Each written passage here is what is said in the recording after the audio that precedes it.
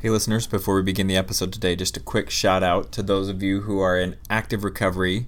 You know you want to date, but you're overwhelmed or frustrated with the process of dating in recovery. We have an opportunity just for you.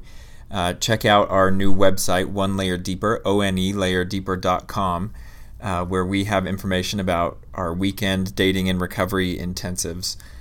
These are awesome. They're a lot of fun. They help you dive deep into the issues that keep you from dating successfully, having the relationships that you want, and also helping you find the kind of people that you won't avoid their phone calls after a first date. So we have two events upcoming. We're going to have a weekend for women. That'll be October 11th through 14th, and a weekend for men. That'll be November 1st through 4th. So if I'm talking to you, active recovery, and you're frustrated with the whole dating process and would like to experience a deep change there, One Layer Deeper is for you. So check us out at OneLayerDeeper.com. Hope you enjoyed the episode.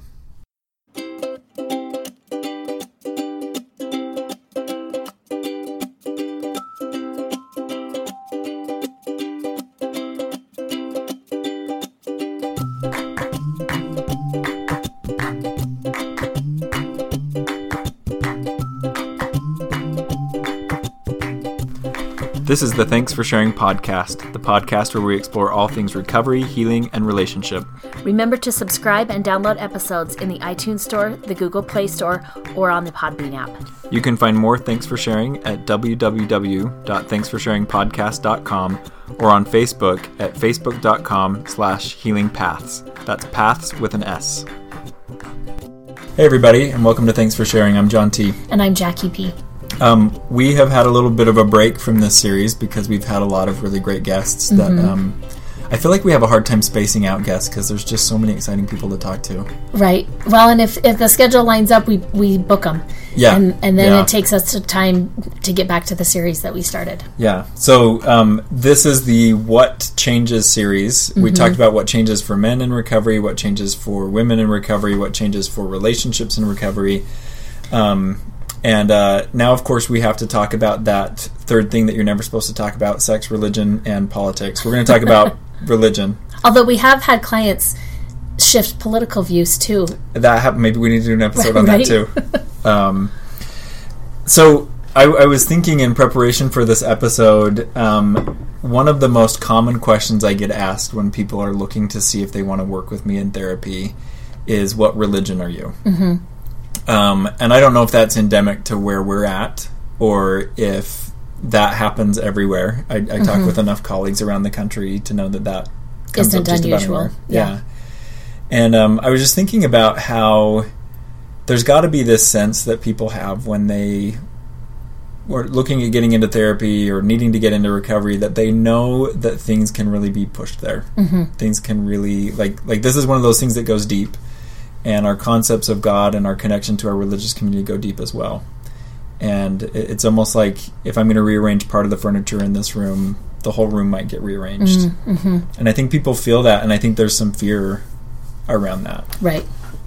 I remember that, because I get this question a lot too, and wanting to know if I'm the same religion as they are, or if I have an understanding and respect for their religion. And I never felt like I really knew how to navigate that question. Yeah. And I remember once you saying, this is how I navigate it. And I thought, oh, that's brilliant, right? And so I tried it a couple of times, and it worked successfully. And what you had said is, if people call and ask you, what your religion is, or if you're religious or whatever, that you would often say in a first, maybe not in the phone call, but on the first session when that came up, you would say to them, that's not something that I'm not willing to discuss with you, but in a first session, I think it's a way of bypassing. Mm-hmm. And that if I were to say, yes, I'm that same religion, the client would think, oh, good, I can trust you. Mm-hmm. And actually, the client doesn't know if they can trust you. They don't know if they've connected with you, right? But it's kind of like, oh, you're the same religion. Boom. We are similar spirits, right? Mm-hmm. Whereas if you were to say, no, I'm not that same faith, then they would be like, oh, I can't trust this person. I'm not going to connect with them, which again may not be the truth, right? And that you had said, we're going to have to work on that, like trust and being able to connect with me is something I'm going to have to earn, and I don't have a problem with that. But it's going to be based on what happens in our sessions, not my religious affiliation. Yeah. And I remember at the time thinking, oh, that's so great, right? And like I said, I used it a couple times and it was successful. And then I had this one client come in, and her father was fairly high up in a religious organization, and she wanted to know if I was part of that religious organization. And I gave her that spiel, right? And it had worked a couple of times. And I thought it was so good. And I had this mapped out. And then John let you down. Right? And she, like, literally threw a temper tantrum. Like, the therapist in the office next to me after that session was like, what happened, right? Because she was stomping her feet and she was so mad about it. And I was just like, oh, wow. Like, but I think, that story gets to how, for people who are religious, it's a big part of who they are. Yeah. And there can be a lot of fear about if I'm coming into therapy and maybe doing some deeper work, that's going to maybe challenge some things, or there's this transformation that might happen, and I really don't want it to happen here. Yeah. And so this episode, we're not going to get into, is religiously based therapy, does it have merit or not? Right. Because I think there's a lot of fine organizations out there that say we do this kind of therapy and we keep this kind of religious belief in mind, and that's at the front and center. And that's fantastic. Right. If that's what people are looking for, if that's what they need in order to feel safe, like, I'm really glad that stuff exists. In places that don't say we're going to adhere to this religious belief framework and that's going to be the center of what we do, I think there's a lot more for the client to navigate. And we're going to talk today about some of the common things that we see come up for our clients in there. Yeah. So I would say one of the first things that comes to mind is I see this concept of what makes you good and what makes you bad. Like, that really gets turned upside down, especially as we start working on what brought you to addiction. Yeah. A lot of my clients come in with an immense amount of shame. I'm such an awful person. I've done all these crappy things. And as they really dive into their story, and I think it's hard to dive into your story in a meaningful way and not develop compassion for yourself. There's almost this, like, I'm not bad. Right. And that's a huge reorientation for them. And it goes all the way back to, well, God told me this was bad. Right. Or God says this was bad. Or the other thing we may find, right, is that, we do a lot of work. Therapy is known, legitimately so, for doing family of origin work. And for some of our clients, right, they come in and they know their family was messed up. That's not news to them, and they're fine with that. But others come in very protective of that, right? And kind of this, I honor my father and mother, and I don't want you to make me not do that. Yeah. And, I'm not, like, hell-bent on making that happen if that's not the case, right? But we're going to go where we go. And if that's where we need to go, which I think... I look at, I sometimes will joke and say, well, it's not exactly a joke, but when my kids were younger, I would say, we have a college savings fund for them, and then we have a therapy fund, different kind of education, right? and I would tell my kids as they were growing up, like, sometimes I was like, I messed up. It was a bad day for me, and I will deposit extra in your therapy fund, right? And I've also told them, if when you're in therapy, you need me to come in and say, yep, I did that, and yep, that wasn't right. I will do that, right? I will swallow my pride. I will come in. I will own whatever you need me to own. Because we're not perfect. No family is perfect. But sometimes looking at that feels like now we're getting too close to shaking up other things as well. Well, and I think for a lot of families, it's all connected. Like our belief system and what our family narrative is and what we know about ourselves, like it comes from that same place. I think especially for a lot of our religious clients, they probably grew up in a home that was very similar to their faith, or it was their faith that they have in adulthood, and the family was really steeped in that. That's what the family centered around. And sometimes, right, I've thought this as a parent, like, it is it's a convenient way of parenting. It's not usually helpful, and at some point it usually backfires. But I've had clients who will say, if my child wakes up and says, I don't want to go to church today, that I'll just say, well, you're going to have to take that up with God, because God would be so sad, right? And it kind of sets up this way for the parent not to have to deal with it. They're kind of pushing it off onto God, but God really is backing the parent, right? But it's this shame that gets wrapped up in whatever the religion or the faith perspective, the relationship with God is. We've got to keep in mind that the first God of our understanding is our parents. Right. And so when we start looking at family of origin things, or that becomes really apparent, there's no way that that's not going to play with your conception of God. And talk a little bit more about that for maybe our listeners who might be hearing that for the first time. What do you mean when you say our parents are our first God? Yeah. So in my opinion, developmentally, it's really hard to conceptualize of this being or this presence that rules the universe. So we go from this really concrete understanding of things that are bigger than us, more powerful than us, more knowing than us, that kind of stuff. We have a really concrete understanding, and what's right in front of our faces is our parents. Because kids can't really grasp the abstract. No. So they're going to make it concrete. Yeah, they'll make it really concrete. So I think that starts, like, our first template for God is our parents. Yeah. And our parents seem to know everything. Yeah. Right? Well, they are all-knowing. Comparatively, they do. And, if you have parents with any reasonable degree of attunement, they knew that your cry meant hunger, or I'm dirty, or I'm tired. And so there is kind of this mystic quality to that, is they're just always there. What I need is always there, and that's good enough parenting. I think as kids get older, that template can start to shift. Like, I have my template of my parents, and then maybe I also have scripture that I've started reading, or this youth group that I've started attending, and I hear people share ideas there, and those ideas that are shared influence my template of God. And then maybe we move into, in more adulthood, we have this capacity to have these deeply meaningful, maybe completely abstract experiences all by ourselves. And so it's this internal way of knowing that we can shift into. And so that concept of God, I think, developmentally for us, it has the ability to shift over time, if we allow it to. Sometimes there's a high price to pay for that to shift over time. Well, and one of the, I don't know if this is where you're going with that, but one of the prices that we have to pay for that, right, is this: I now as a person am accountable, right? Yeah. My choices are my choices, and it's not the Spirit or God that told me to do this, right? So that if I make a mistake or it doesn't work out, that's kind of on God, or God,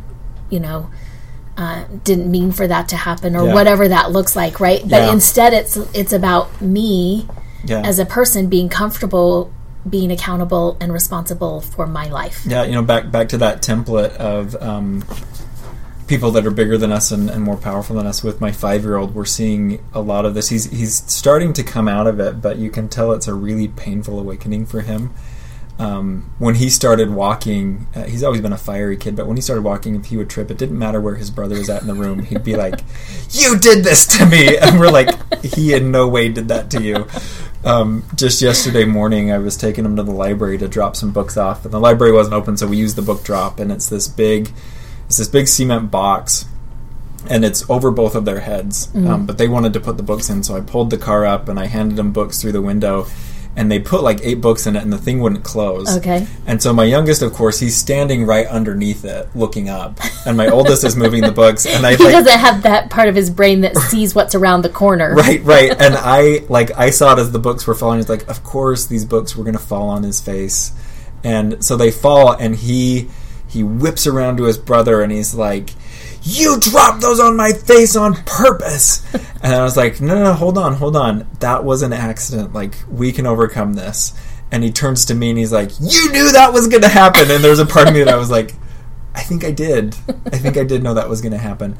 But why didn't you? Right. But there's that, again, when we are young and we're not developed and we're not emotionally responsible, like, it makes a lot of sense to be like, you should have had my back. Right.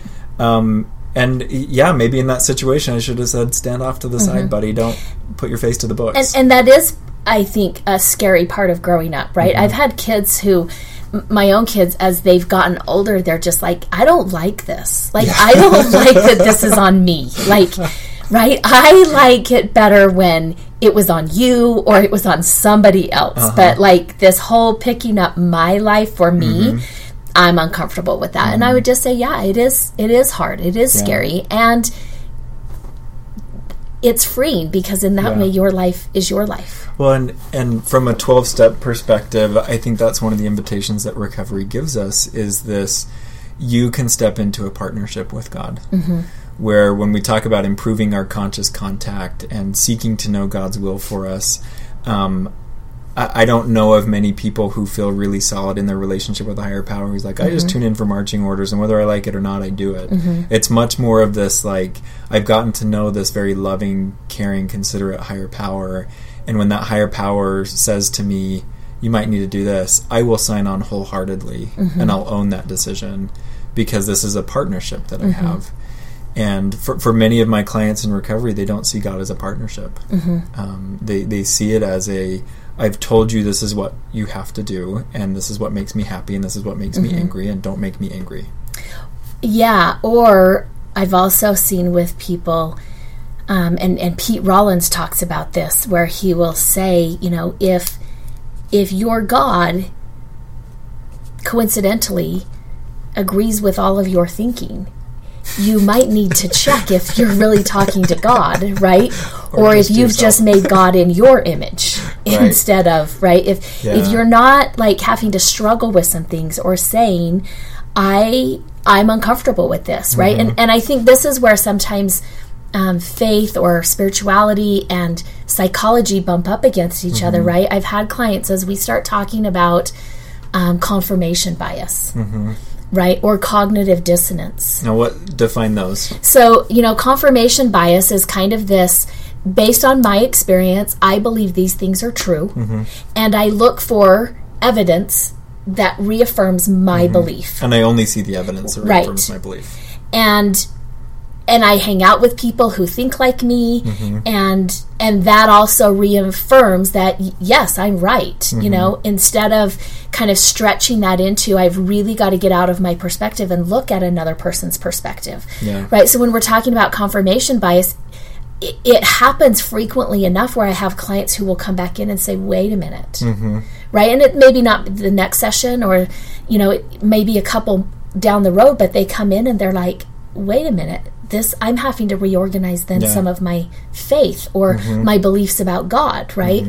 And then the other one I talked about was cognitive dissonance, right? And you know, I think sometimes, not everybody, but sometimes in our spiritual practice, we can get into some black and white thinking, right? There's a right and there's a wrong.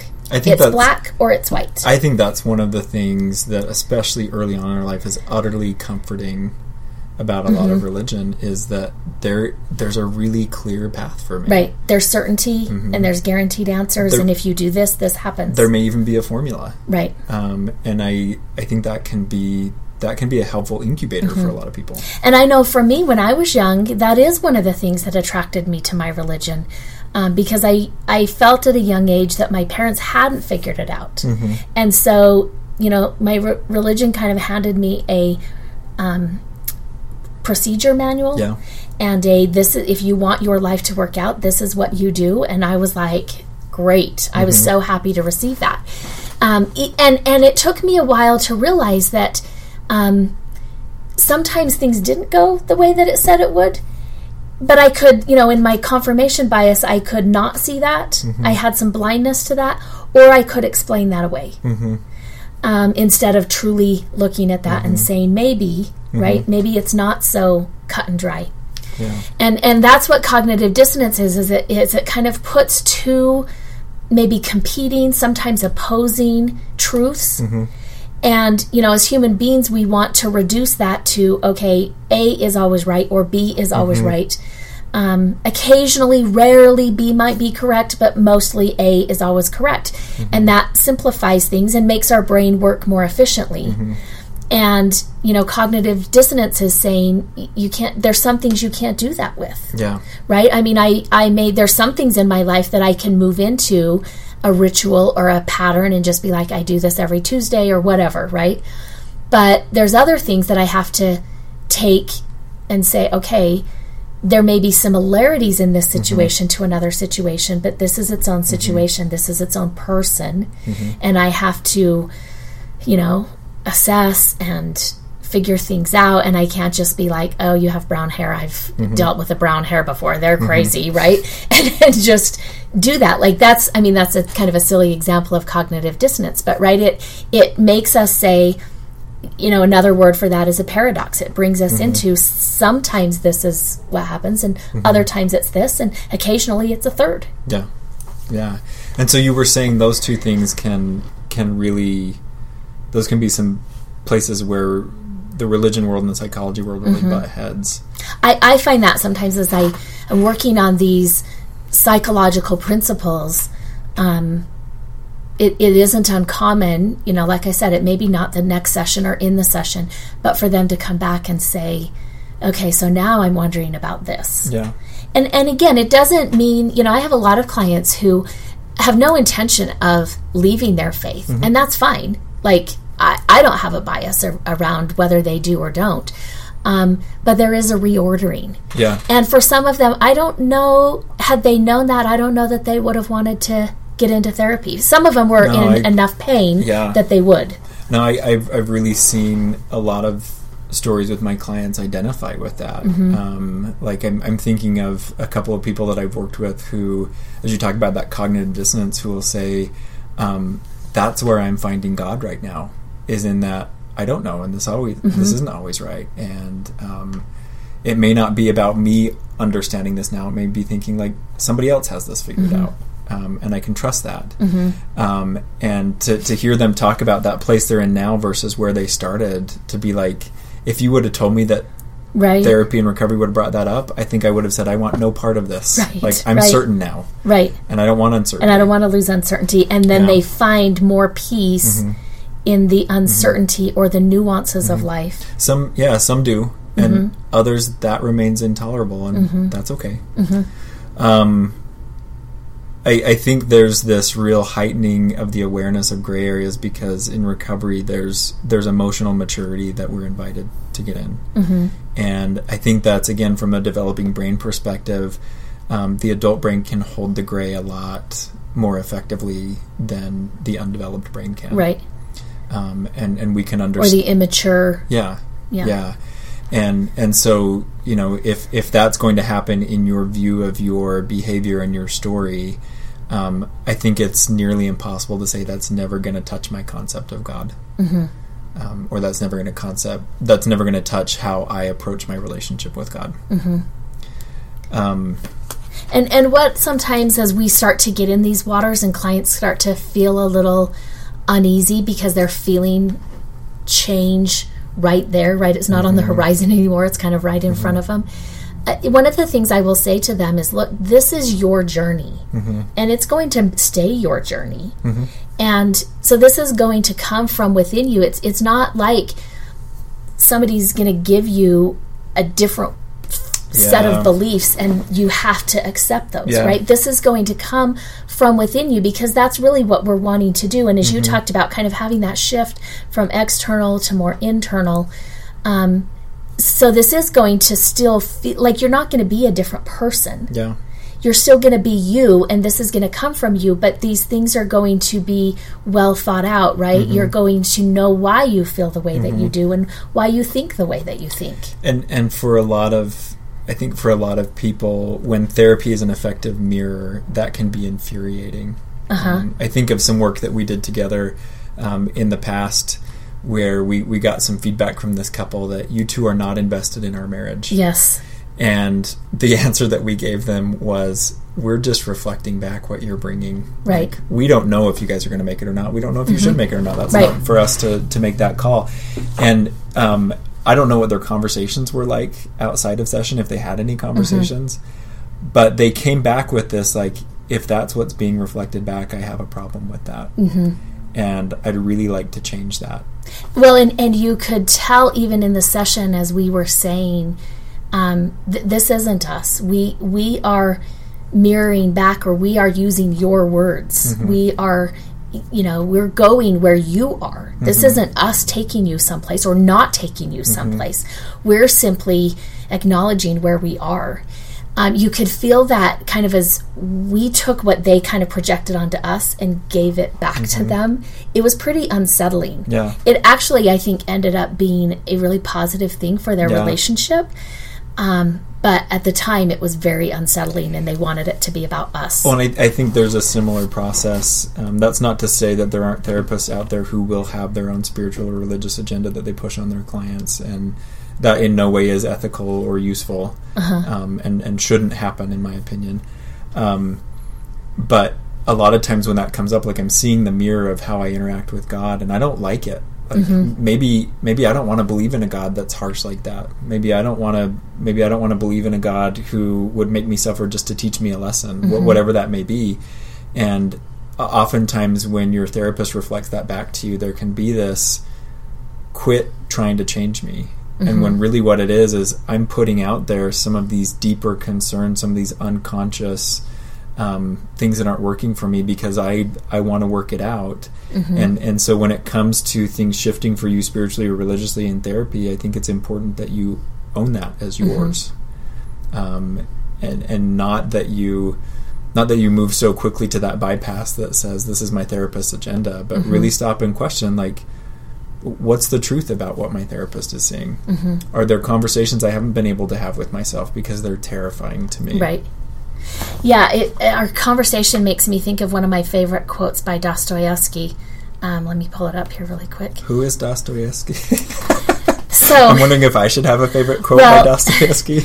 He was a Russian author, and he wrote Crime and Punishment, I believe it was. Okay. And I just so loved his name when I had to read Crime and Punishment. I didn't care for the book that much in high school, but I loved Dostoevsky, and I got a parakeet, and I named it that. Oh, so it's nice. an author, or it's my parakeet. Both said this quote. Right.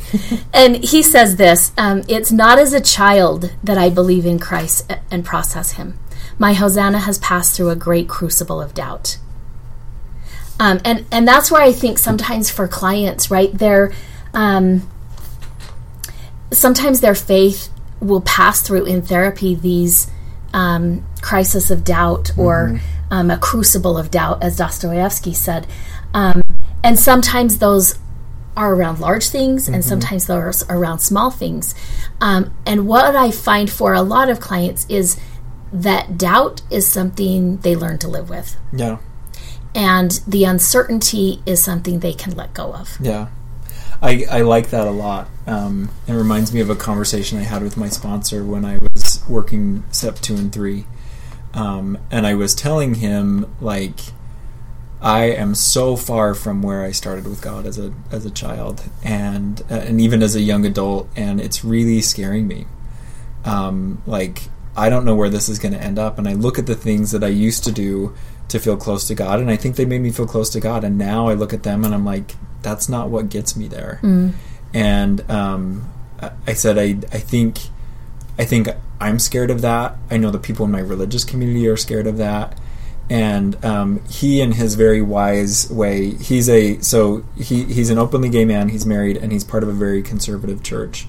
And one of the questions he gets often is, why are you doing that to yourself? And he's like, I feel like this church holds up the moral framework that makes sense to me. And when that moral framework stops making sense to me, I won't be part of this church anymore. But as long as it does, this is a community that I need to be a part of. But he was saying, it's been interesting to me that I grew up deeply in the church and deeply in Scripture, and I don't remember what religion he was when he was younger. And he said, and then I went through this phase of my life where I was like, it's all crap and it doesn't get me and there's no place for me. And he's like, and then it's just interesting to me in my 50s that I'm right back to reading Scripture every day and attending Mass, and I talk with my priest, and he's like, I never would have imagined that it would have taken that arc. And I think that's important to keep in mind too with your spiritual and your religious journey. there may be some room for that not to be stagnant throughout your life. And that might be part of the beauty of it, and that might be part of the value in it for you, is that it can evolve, and it can be something that fits what you need at different times in your life. And just because we challenge something and it doesn't work for us at one point in our life doesn't mean that it may not pop up again at some point with some meaning and relevance for us that we didn't see there before. Or I've used this example. I was having a conversation with one of my daughters, and she's kind of going through what I call to her an evolution of faith. And she was feeling some guilt around that and different things. And I just said, you know what, when you were young, I had this rule for you that you could never, never, never cross the street without Mom. And I did that to keep you safe. And, and so it was a very rigid rule.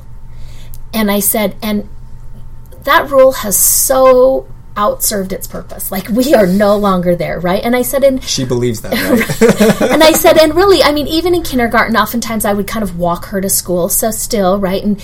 And our elementary school is pretty close to our house, and so there was just like one street to cross. But I said, pretty much by first grade, when you were walking with your friends, that rule had kind of gone out the window, and that was okay, and you didn't feel nervous about it because, unlike when you were 2 or 3, you now knew how to safely cross a street, right? And so the principle had evolved with you, and I was no longer necessary every time you were approaching a crosswalk. Like, I wasn't necessary anymore, and that rule had kind of, we had outgrown that, right? And so we had to evolve to the next one. Now, that doesn't mean that as an adult, she's an adult now, I said that you just go randomly running in the street, right? You don't do that. But you also don't need your mom around, right? And things have shifted from this external person, Mom, and this external rule to about you now know how to walk around places and keep yourself safe, right? And I think sometimes that is the evolution of faith, whatever that looks like for people, right? We're taking what we got as a child, and like you were saying with your therapist, he had to go through a time period in which he had to reclaim it. And it had to be his, right? Instead of what his parents gave him, and he just never questioned it. And maybe that included for him, it doesn't for everybody have to include this, but a time period in which he says no to it all, right? No to everything. And then he comes back to I found value in this. Yeah. I think the thing to keep in mind is it's a deeply personal thing, and you're going to do things or feel pulled in directions that may not even make sense to you. Right. And maybe, like, that's something I've started to appreciate in my spirituality and adulthood. Like, that's part of the beauty of it to me, is that there's mystery. And I've really moved from this concept of faith, that faith provides certainty, to more of like, faith allows for a lot of uncertainty. And faith allows for a lot of, I don't know, we'll see. And I think, as the 12 steps talk about, or the big book, the AA big book talks about, like, we have to stop playing God. Oftentimes when we are certain of everything, that is a form of playing God. Right? So that mystery, the uncertainty, that brings in really some of this. I'm not playing God because I don't know. I don't have all the answers. I can't see things down the road. I'm guessing that if you've made it this far in the episode, that some stuff has come up for you. You may be relieved in what you're hearing. You may be angry about what you're hearing.